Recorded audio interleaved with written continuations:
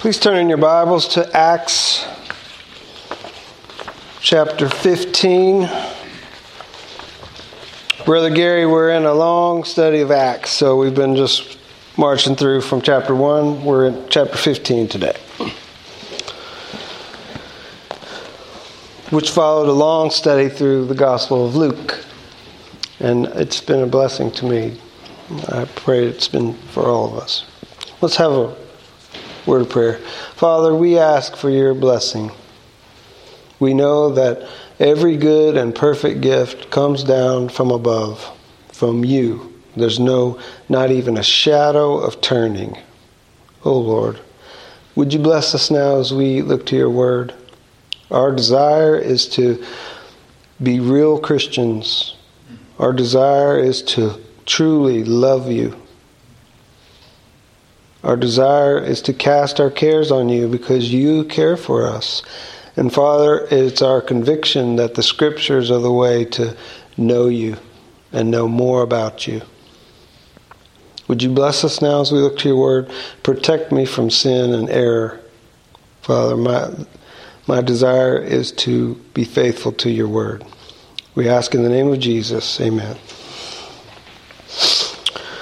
Last time, just quick refresher, we read verses 19 through 28 of chapter 4.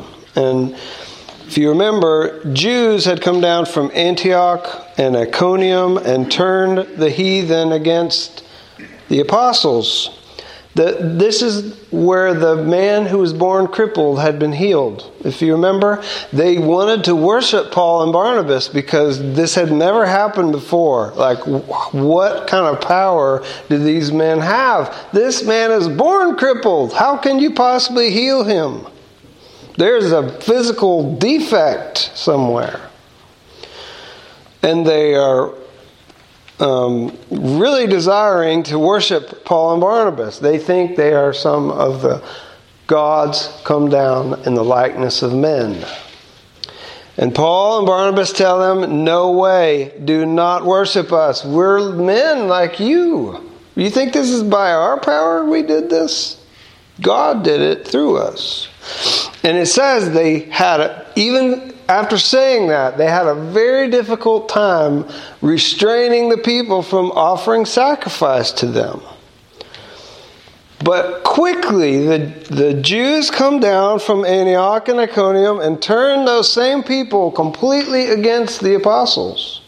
They decide to stone them to death. No trial, nothing. They take Paul, they stone him. And his condition, as we mentioned before, it must have been very poor because they dragged his limp body outside of town and threw it out there and figured he's dead. And we discussed that. How bad do you have to, how bad is your condition when people look at you and think you are dead? Bad. Believers gathered around him, and somewhat miraculously, he rises and goes back into the city. He's not dead. After resting for the night, if you remember, we read this. This is amazing to me. The next morning, they travel 58 miles to the southeast to Derbe. So he is left for dead yesterday. Today, he's going to walk 58 miles to the next city. And they preach in Derbe when they get there. And many people turn from their sins and follow Jesus. And then we discussed this unexpectedly to me.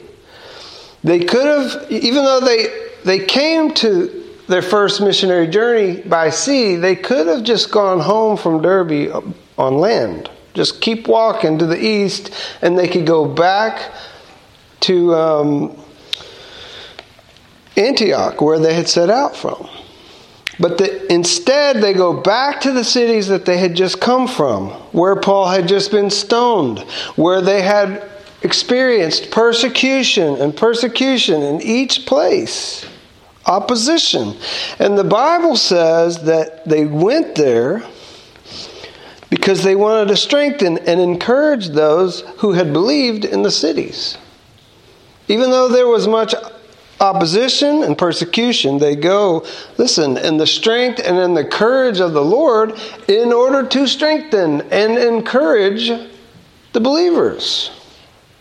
And then they say, you should expect trials and tribulations as one strives to enter the kingdom of God.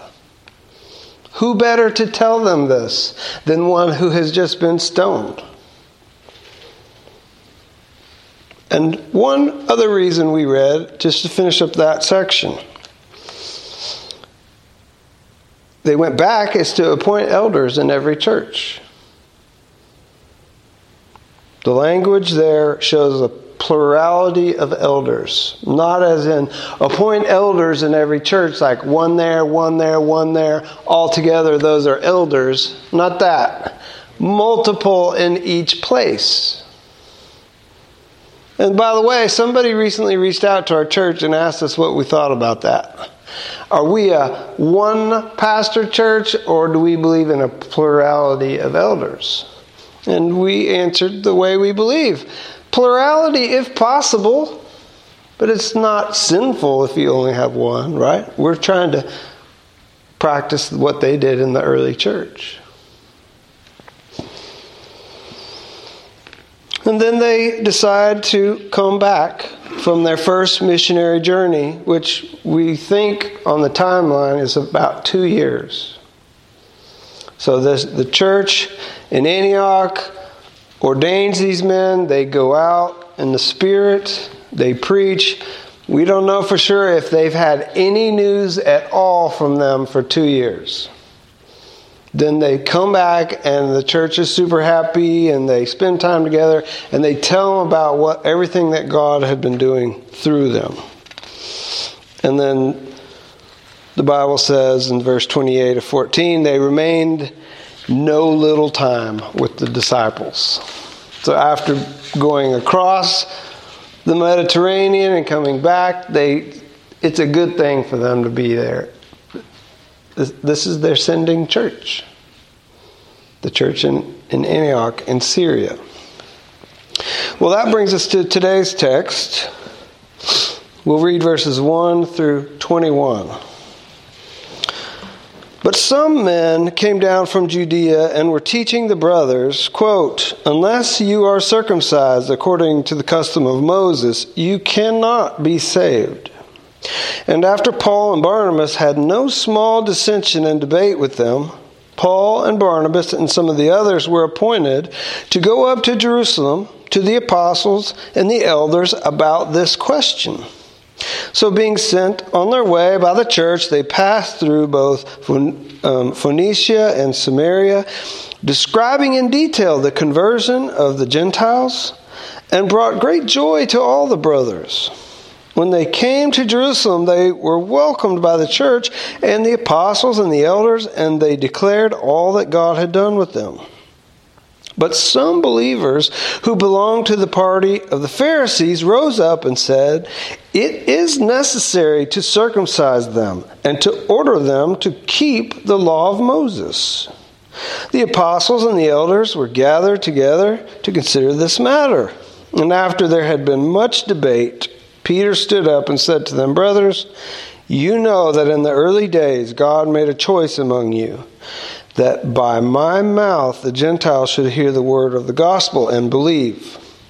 And God, who knows the heart, bore witness to them by giving them the Holy Spirit, just as he did to us. And he made no distinction between us and them, having cleansed their hearts by faith.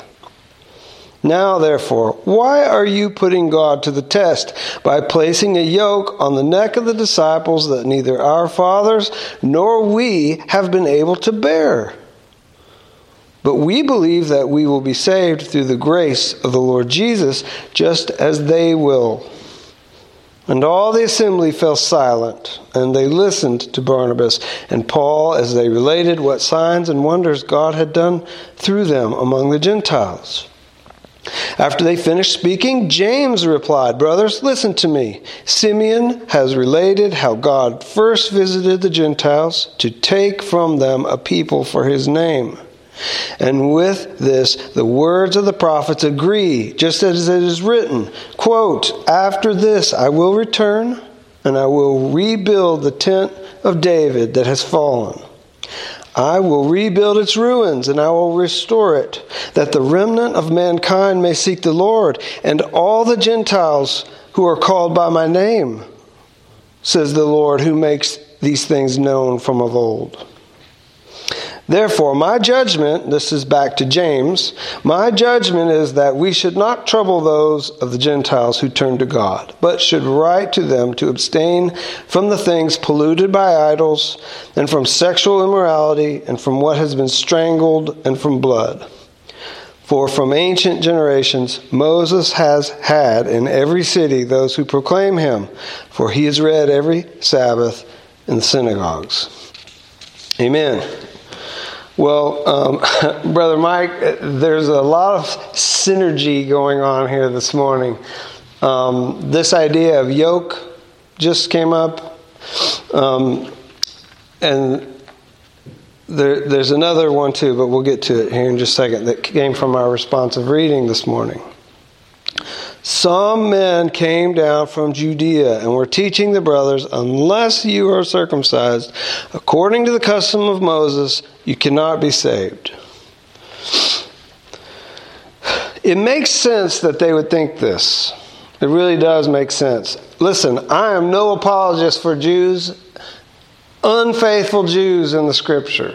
You know that. I will rail on them all day. And I won't say very often that they were seriously seeking God, but just wrong about Jesus. You won't hear me say that. I'll say it was because of envy that they gave Jesus over to be crucified, not because they were confused. But having said that, it does make sense that they would think you must be circumcised. Genesis chapter 17, God said to Abraham, "As for you, you shall keep my covenant, you and your offspring after you throughout their generations. This is my covenant which you shall keep between me and you and your offspring after you. Every male among you shall be circumcised. You shall be circumcised in the flesh of your foreskins, and it shall be a sign of the covenant between me and you. He who is 8 days old among you shall be circumcised. Every male throughout your generations, whether born in your house or bought with your money from any foreigner who is not of your offspring. Both he who is born in your house and he who is bought with your money shall surely be circumcised. So shall my covenant be in your flesh, an everlasting covenant. Any uncircumcised male who is not circumcised in the flesh of his foreskin shall be cut off from his people. He has broken my covenant." Very strong language. It makes sense that they would think this. It really does. You're not going to require circumcision? That's the sign of being in covenant with God. How can you abandon it? God says very emphatically, you cannot abandon it. But the problem is that was the old covenant. The old covenant is not in effect anymore. Right? The Scripture says in making a new covenant, he makes the first obsolete. Better. But it does make sense that they would think this. And this is not even very easy for the church. 2 times in this section we are told that they debated for a while before coming to a decision. I mean, don't the blessings of God's covenant with Abraham, is he the father of the faithful? Well, the father of the faithful, God told him that his descendants should include the sign of the covenant. But here's the problem, and what we believe and what the Scriptures teach. The physical sign bearing, to bear a sign on the outside while the inside is in opposition with that sign, is very bad.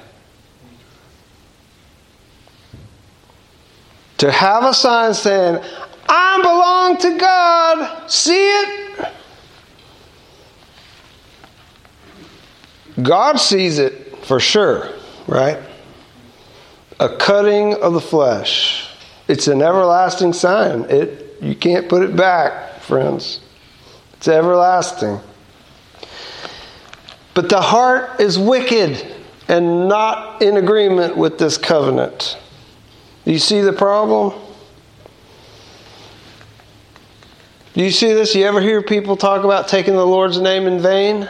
When you say you're a Christian, but then you don't act like a Christian. And in a way, you've taken His name in vain. To bear the sign of the covenant while being far from God in your hearts, it's very bad. Paul discusses this in Romans chapter 2. Circumcision indeed is of value if you obey the law. It's a sign of the covenant. If you obey the law, good. But if you break the law, the circumcision becomes uncircumcision. Yeah, you have the sign of it, but you're not doing it. So if a man who's uncircumcised keeps the precepts of the law, will not his uncircumcision be regarded as circumcision? He's saying there's two options here. One, they have the physical sign of the covenant, but they don't obey it. And two, they don't have the physical sign, but they obey it inside. The second is preferred, right? The second involves salvation. The first, no.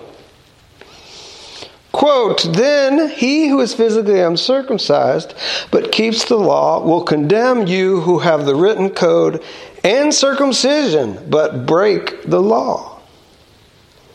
For no one is a Jew who is merely one outwardly, nor is circumcision outward and physical, but a Jew is one inwardly. And circumcision is a matter of the heart, by the Spirit, not by the letter. You see, the circumcision is the outward sign of being set apart to God. But if the heart is sinful, that outward sign does not indicate membership in God's grace. It would be great if it could have. But the people were weak, as are we, and could never keep that. God can keep His promise. We can't keep our promise. Right? It's not that they didn't promise. God said, I'll do this if you'll do this. And they said, we will do it. But they didn't. That's the problem. We all know this, right? Promise breakers, we hate it. You promised. Oops, I changed my mind. What? You can't change your mind. You promised. No, I changed my mind. This is why, listen, when you pray and you thank God for things, thank Him that He does not change. We would grope around in the dark in despair if God changed. There's not even a shadow of turning. This is a beautiful idea, by the way. You have an object, and as the sun moves, the shadow on the ground moves. Not even God's shadow changes. He's the same. Outward circumcision is not what's going to make a person right with God. It's the change of heart that's necessary. Inward change. Circumcision of the heart.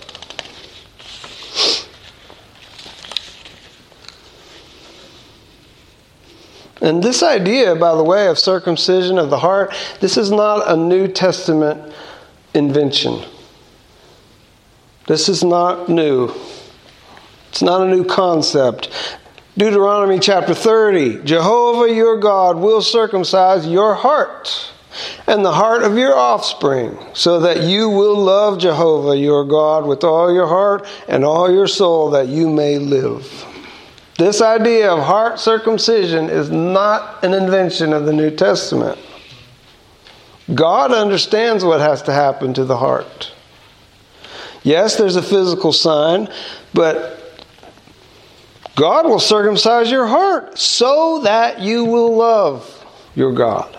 Physical circumcision, that happened to the child at 8 days old. They're not coming into the covenant on their own. Yes, they were obeying God. They ought to do it. And by the way, this is how infant baptism gets confused. Well, the old covenant was inclusive of infants. Shouldn't the new covenant be inclusive of infants? It's the same thing. We've just transferred it. No. The Scripture always testifies they heard the word and believed and were baptized. Not saying that isn't beautiful, that parents want to bestow a blessing on their children from a very, very young age. That is a good thing to want. But it's in the wrong order. Just wait. Preach to the child. Teach them. God willing, they will repent and experience true baptism. Believers' baptism. Okay, back on track. Sorry.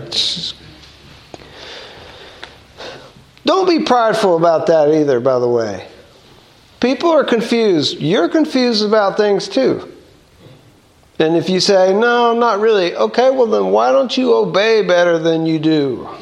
If you have such good understanding, let's see it.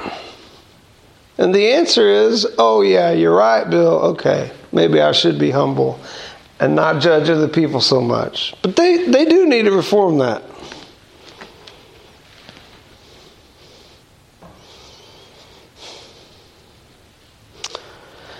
Verse 2. After Paul and Barnabas had no small dissension and debate with them, Paul and Barnabas and some of the others were appointed to go up to Jerusalem to the apostles and the elders about this question. So this is interesting. They talked with him, they debate with them. There's some dissension between them. And what the church decides to do, listen, this is the church in Antioch, right? When we talk about the church, sometimes we confuse the church with the kingdom of God, right? Brother Gary is a member of a local church. Y'all are members of this local church. Both members of the kingdom of God. But we are not members of one church. I think people are confused about that.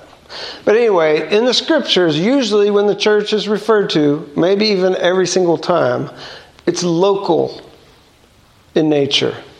The local church in Antioch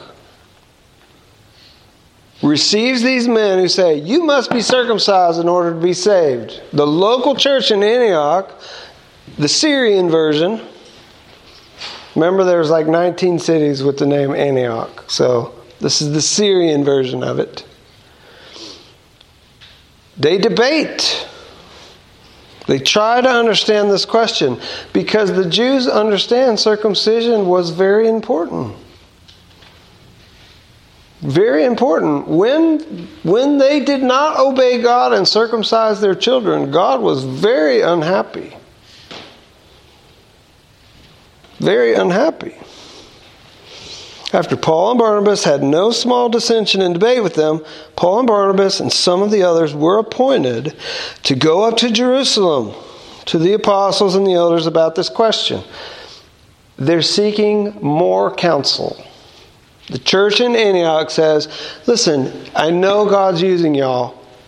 Y'all go to Jerusalem, meet with Peter and James and the other people who've been there from the beginning and were disciples of Jesus, and talk to them about this question too. And this came up in our responsive reading this morning. Proverbs 24. By wise guidance you can wage your war, and in an abundance of counselors there is victory. Sometimes it says safety.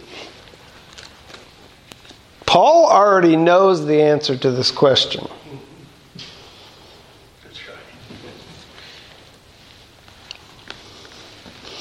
But the church wants a multitude of counselors. Good. Good. Verse 3, so being sent on their way by the church, they passed through both Phoenicia and Samaria, describing in detail the conversion of the Gentiles, and brought great joy to all the brothers.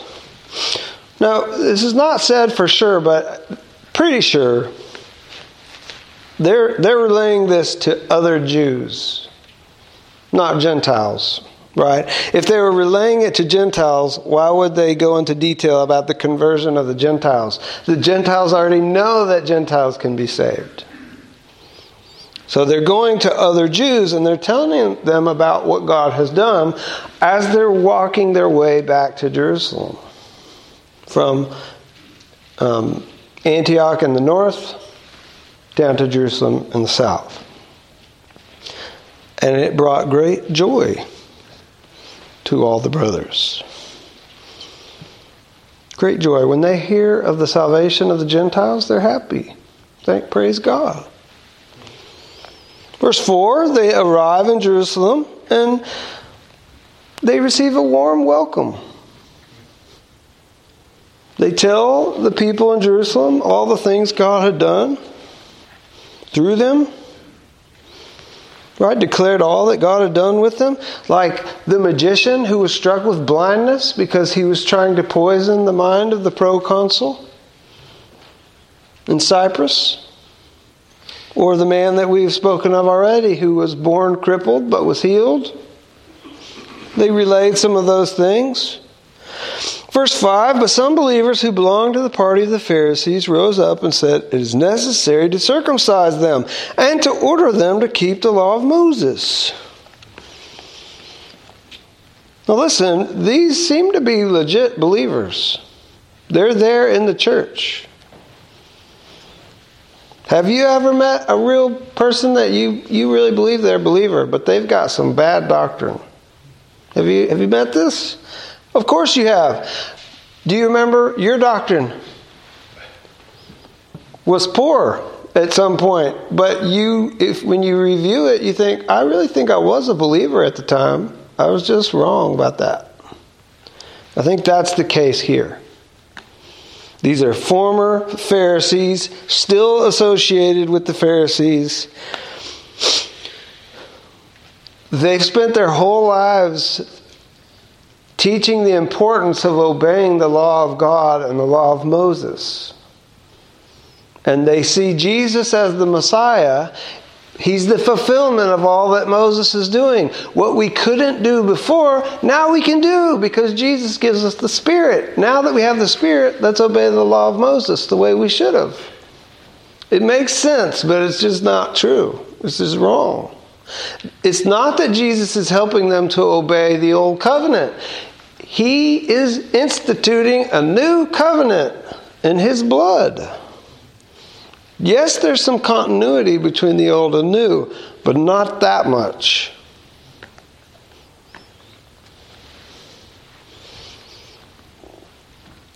It's necessary to circumcise them and order them to keep the law of Moses. So the apostles and the elders were gathered together to consider this matter. So Paul and Barnabas had gone down there to consider the matter. And while just catching up and telling them about what God's doing, other people bring it up. So it's confirmation that they need to have this discussion. They're gathered together to consider the matter after there had been much debate. So you think, for us this seems like a very easy question. Why would you ever think you needed to keep circumcision in effect? But it was not that easy for them, it doesn't seem to be. Why didn't Antioch, the church there, tell these people from Jerusalem, y'all are wrong, you don't have to be circumcised? They said, go down to Jerusalem and talk to them about it. They go down there again after there had been much debate. Back and forth, back and forth, back and forth. Finally, Peter says, you know that in the early days of the ministry, this has been a few, from what we think, possibly close to 10 years since the Cornelius dream and ministry to them. So the church has been growing and going for possibly 10 years. Peter says, you know that in the early days God made a choice among you, that by my mouth the Gentiles should hear the word of the gospel and believe. Very much he's speaking about this dream that he had when he saw the sheet come down from heaven, and it had all of what was taught to them by God, unclean beasts that were not to be eaten, and yet God told him to eat them. And the point of it was to say the Gentiles are clean. I know you've thought they're unclean. I'm telling you, if I tell you they're clean, they're clean. And by the way, don't you understand? God was the one who said they were unclean in the first place. Don't do this, don't do that. If there's a leper, move out of the way. Unclean. Ladies on the menstrual cycle. Various things in the old covenant that could or had the potential to make someone unclean. If God says, okay, it's not unclean anymore, it's clean, well then, why would we still say, oh no, Lord, I'm not going to change? Right? He's the one who declared it was unclean in the beginning. If now he says it's clean, well then it's clean. God, who knows the heart, bore witness to them by giving them the Holy Spirit, just as he did to us. And he made no distinction between us and them, having cleansed their hearts by faith. The Gentiles are clean by faith. The believing Jews are clean, not because they're circumcised, and not because they're descendants of Abraham, because of their faith. They're clean. There's no distinction. Anyone who believes is clean, having cleansed their hearts by faith. Verse 10, now therefore, why are you putting God to the test by placing a yoke on the neck of the disciples that neither our fathers nor we have been able to bear? Very interesting that you chose take my yoke upon you this morning.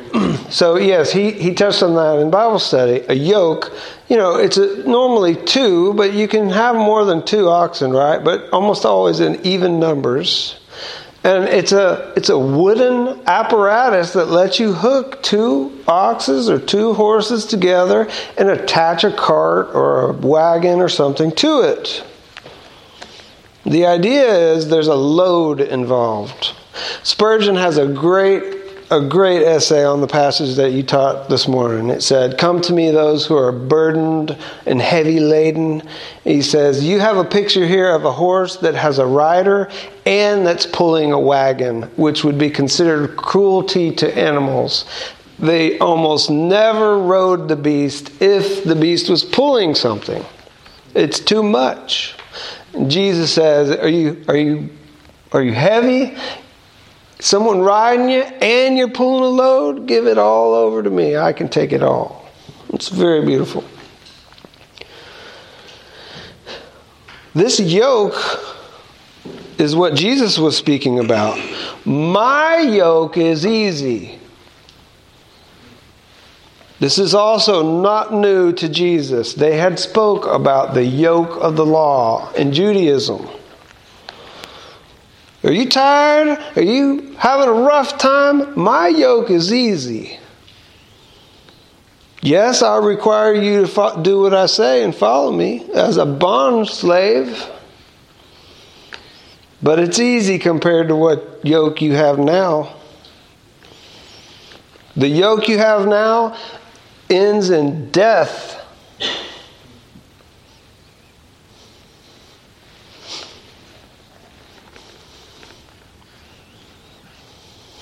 This is also the picture the Bible says about do not yoke yourselves with unbelievers. The idea is if there's a pair, they need to be the same. You don't need to have a baby cow and a full-grown bull trying to pull a wagon either. That's not going to work very well. If a believer is yoked together with an unbeliever, that's not going to work.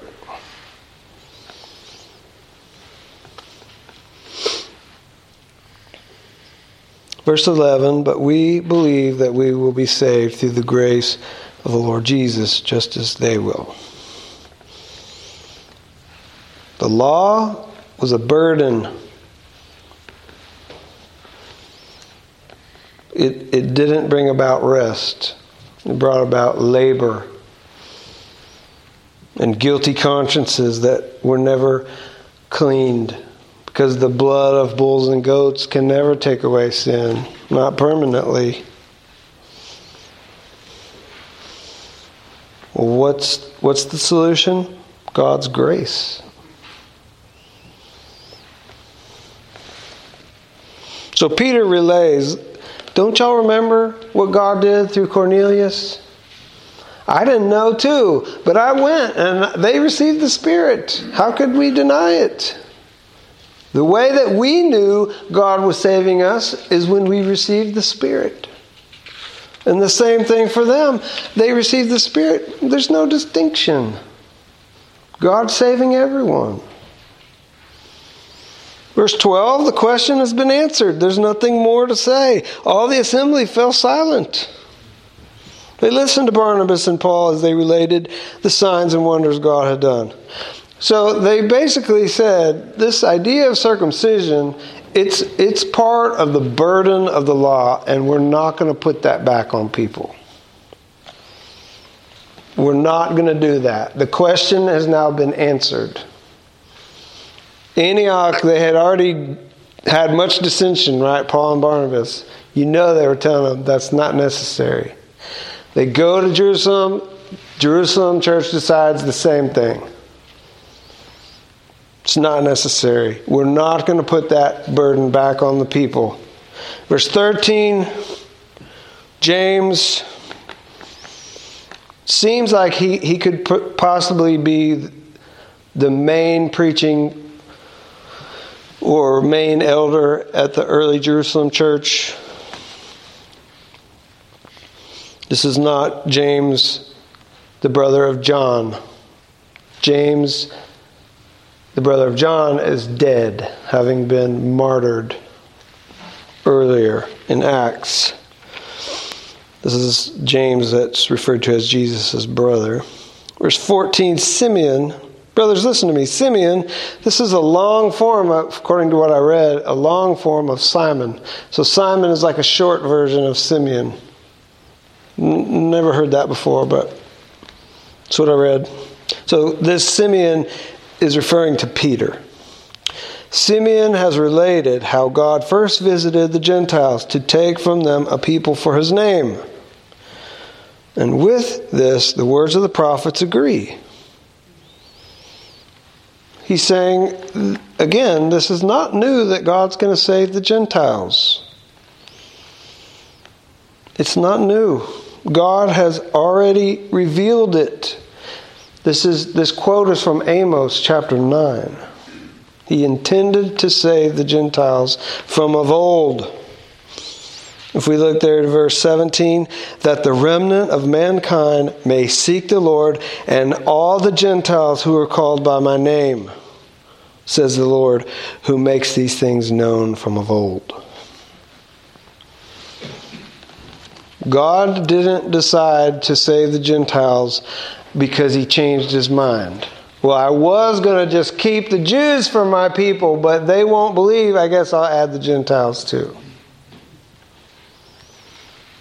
I mean, there are things that happen in time, but it doesn't mean that God just decided it then.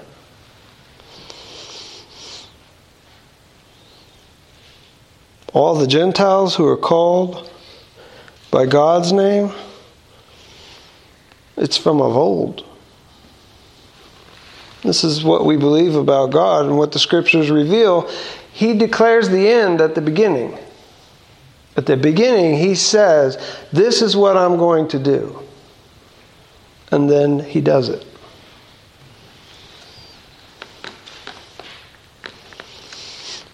(19 through 21).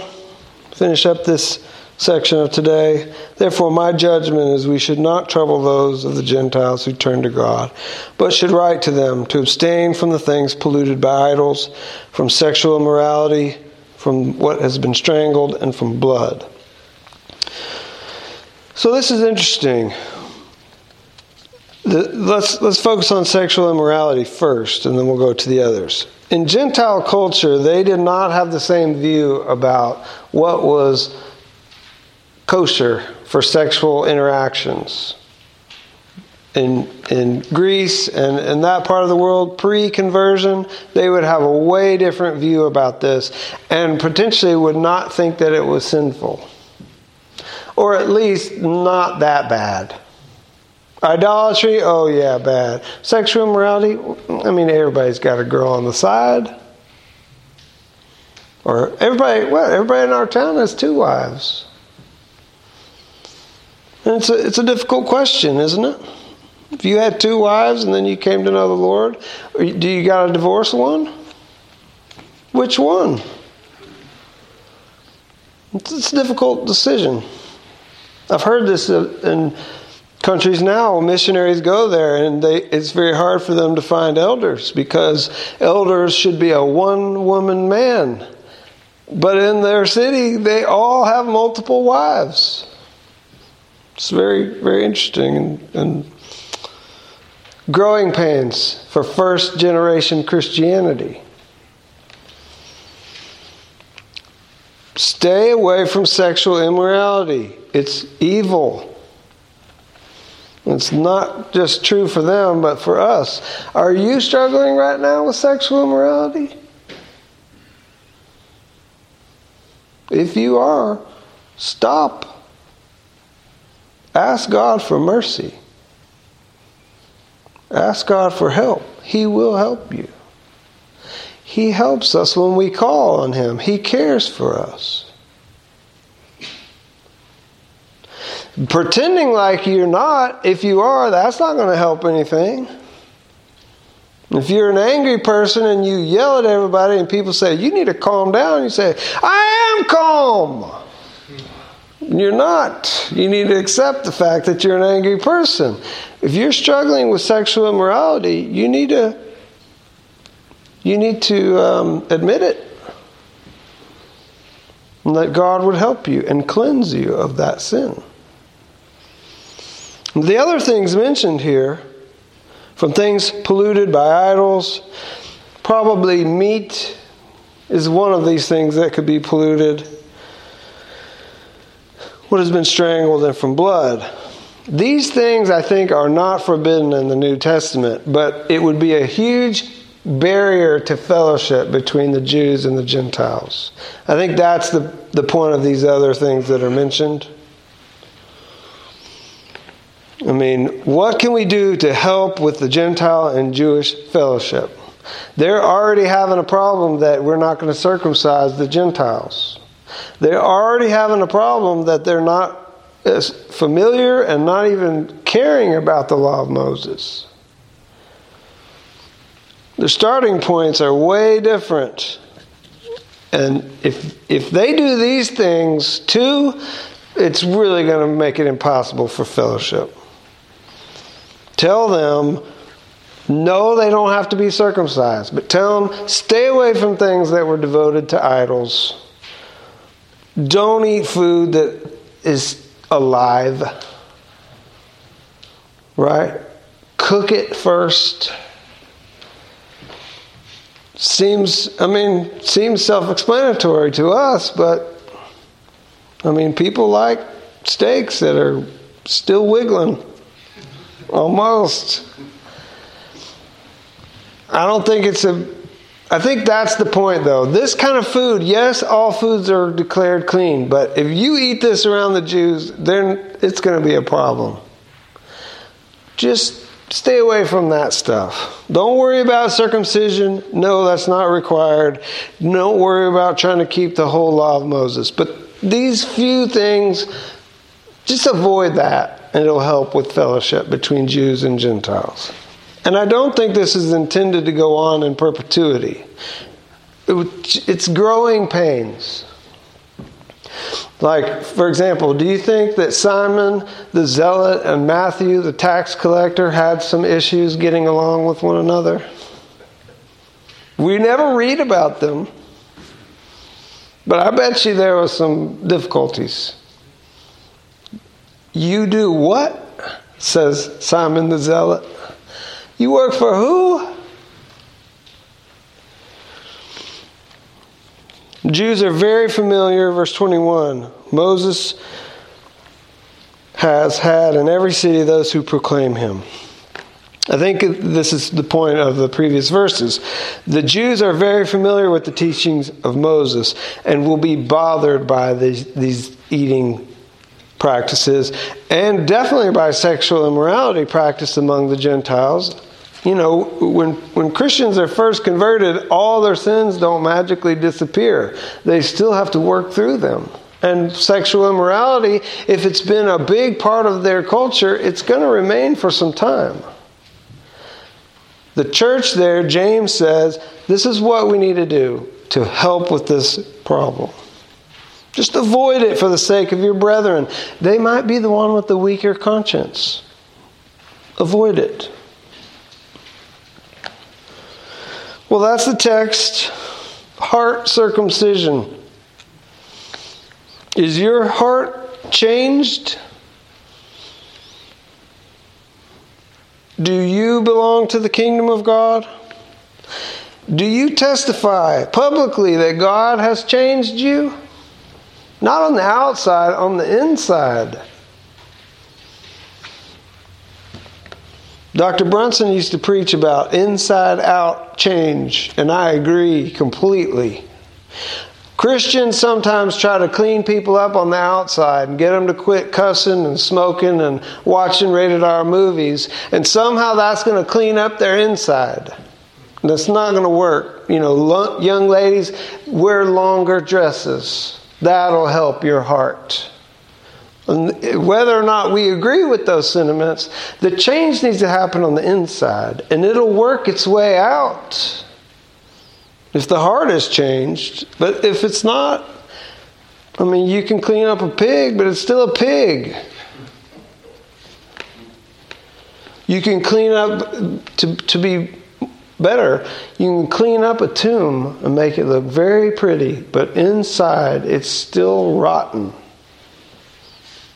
and ugly and putrid.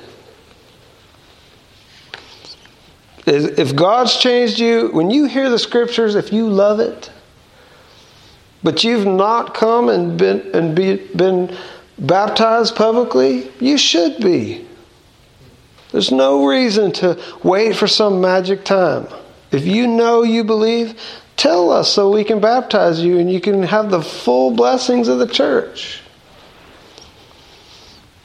And if God's changed you, amen. He's delivered us from darkness unto light.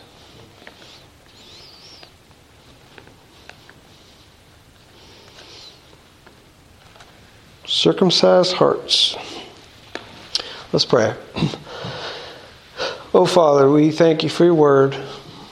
We pray that you'd cause us to be humble, that we would know that our hearts were definitely miserable and hard and dead. And you had mercy on us. You gave us the Spirit. You worked faith in us. You're sustaining us now, even giving us peace and rest. Thank you, Lord. We pray that you'd help us to understand these things in the Scriptures more as we think about them in the days ahead, and that you'd help us to really believe, strengthen our faith. We pray in Jesus' name, amen.